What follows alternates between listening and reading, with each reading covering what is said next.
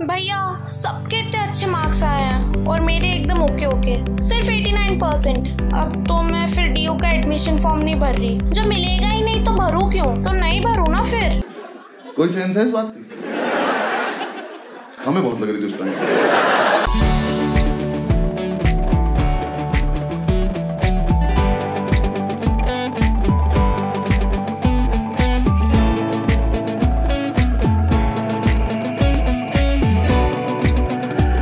अरे दिल्ली यूनिवर्सिटी में अप्लाई करने का क्या पॉइंट नहीं है? दिल्ली यूनिवर्सिटी में तो पक्का अप्लाई करना चाहिए। नॉर्थ इंडिया की लार्जेस्ट एंड सबसे ज्यादा प्रेस्टिजियस यूनिवर्सिटी है ये। इतनी ज्यादा कट ऑफ जाती है, टॉप कॉलेजेस हर फील्ड में है, अफोर्डेबल एजुकेशन, प्लेसमेंट्स क्या नहीं है यहाँ पे। 1922 में बनी है यूनिवर्सिटी, इतनी ज्यादा पुरानी है। एंड लेगेसी तो देखो, शाहरुख खान देख लो, मोदी जी भी देख लो। नहीं पता था ना मोदी जी भी डीयू के स्टूडेंट रहे हैं, long distance BA political science. तुम्हारे राहुल गांधी भाई साहब भी यहीं के हैं जान से। तो जो यहाँ पे आएगा, जैसा भी आएगा, बन के वो अपने हिसाब से जाएगा।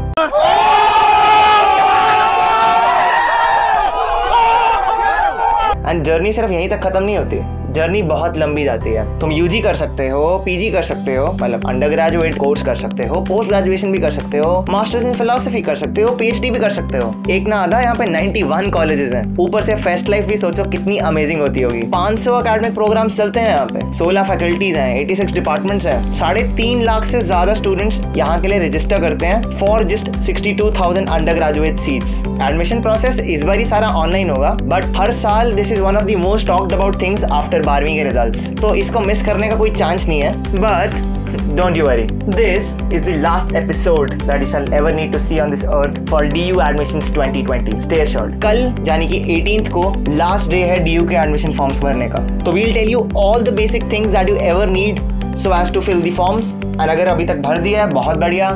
एक चीज सबसे ज्यादा ध्यान रखना, तुम्हारे मार्क्स मंडे को आए थे, मंडे को रिजल्ट आया था, तो उसके बेसिस पे तुम्हें अपने स्कोर्स भी अपडेट करने हैं। And all the basic nuances that you shall need shall be addressed. It's not just only me who will be addressing you, but also another friend of mine from DU, arguably the top most college SRCC। And उसके basis पे we will guide you out about the further admission process. सबसे basic चीजें मैं बता देता हूँ कि कल लास्ट डेट है एंड कट ऑफ तुम्हारी बहुत जल्दी रिलीज हो जाएगी।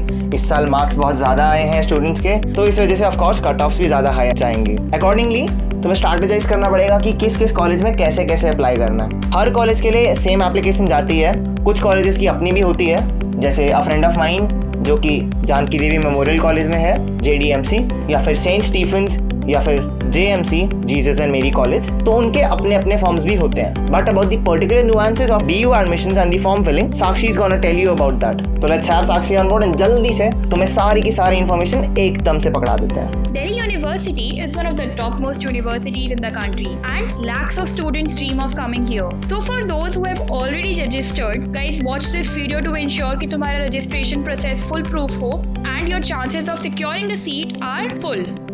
And if you haven't, for those people, guys this is your final wake up call.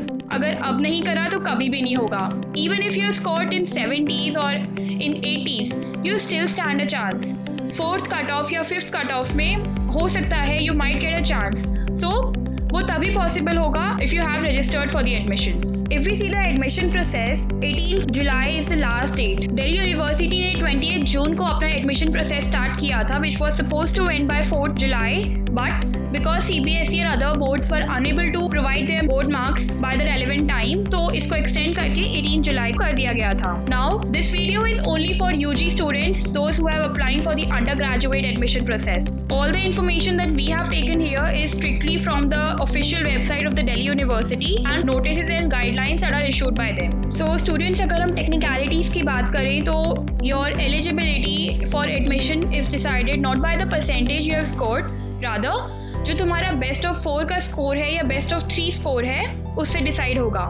Now for calculating the best of 4, जो भी courses faculty of arts, commerce, mathematical sciences, music, social sciences, applied social sciences and humanities के under fall करते हैं। Those are the courses जहाँ पे आपको best of 4 का score count करा जाएगा। And the subjects that fall under the faculty of sciences and applied sciences, वहाँ पे your best of 3 score will be counted. अगर हम कैलकुलेशन की बात करें तो all the subjects that fall under list A and list B, the information regarding the same has been provided in the official guidelines that have been issued this time. तो उसमें जो subjects list A and list B के under fall करते हैं, दो subjects can only be included in the final process. अगर आप उनके अलावा कोई सब्जेक्ट इंक्लूड करते हो, that means your marks will be deducted. In the scenario जहाँ पे आपके ए जो कि लैंग्वेज सब्जेक्ट है, वहाँ से आपको एक सब्जेक्ट पिक करना पड़ेगा and the rest 3 subjects need to be from list B, जिसमें इलेक्टिव अकेडमिक सब्जेक्ट्स होते हैं। So if you are not including any subject from this list, तो आपके 2.5% मार्क्स पर सब्जेक्ट डिडक्ट कर दिए जाएंगे। For boards other than CBSE, so for boards like ICSE या other state boards, there may be subjects जिनका title same नहीं होता, like for business studies or any other subject. In that case, you need to get a copy of the syllabus of the paper that needs to be attested both by the principal of the school and by you. That जिसका मतलब होता है कि आपका content जो है syllabus का and the content of the NCERT 12th class is similar.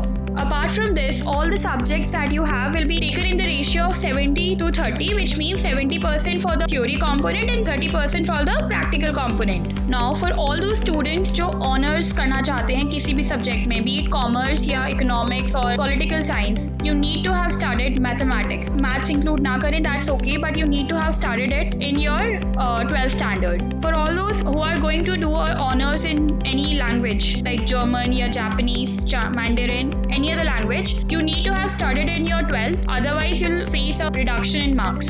So students, अगर हम आपकी eligibility check करें, so besides the passing marks that you have scored, आपको हर course के लिए एक अलग eligibility criteria होता है। Suppose BCom honors के लिए you need to have 45% या 55%, the same which is updated in the list. So you need to ensure कि आपकी eligibility fulfill हो. There is no minimum age limit for the admission, and also you need to be passed in all the subjects individually and not as a whole. तो हर subject में you should be marked pass. All those students who have got compartment या जिनको दोबारा paper देना है, you are not eligible to apply for the process. So आपका admission possible नहीं है अभी.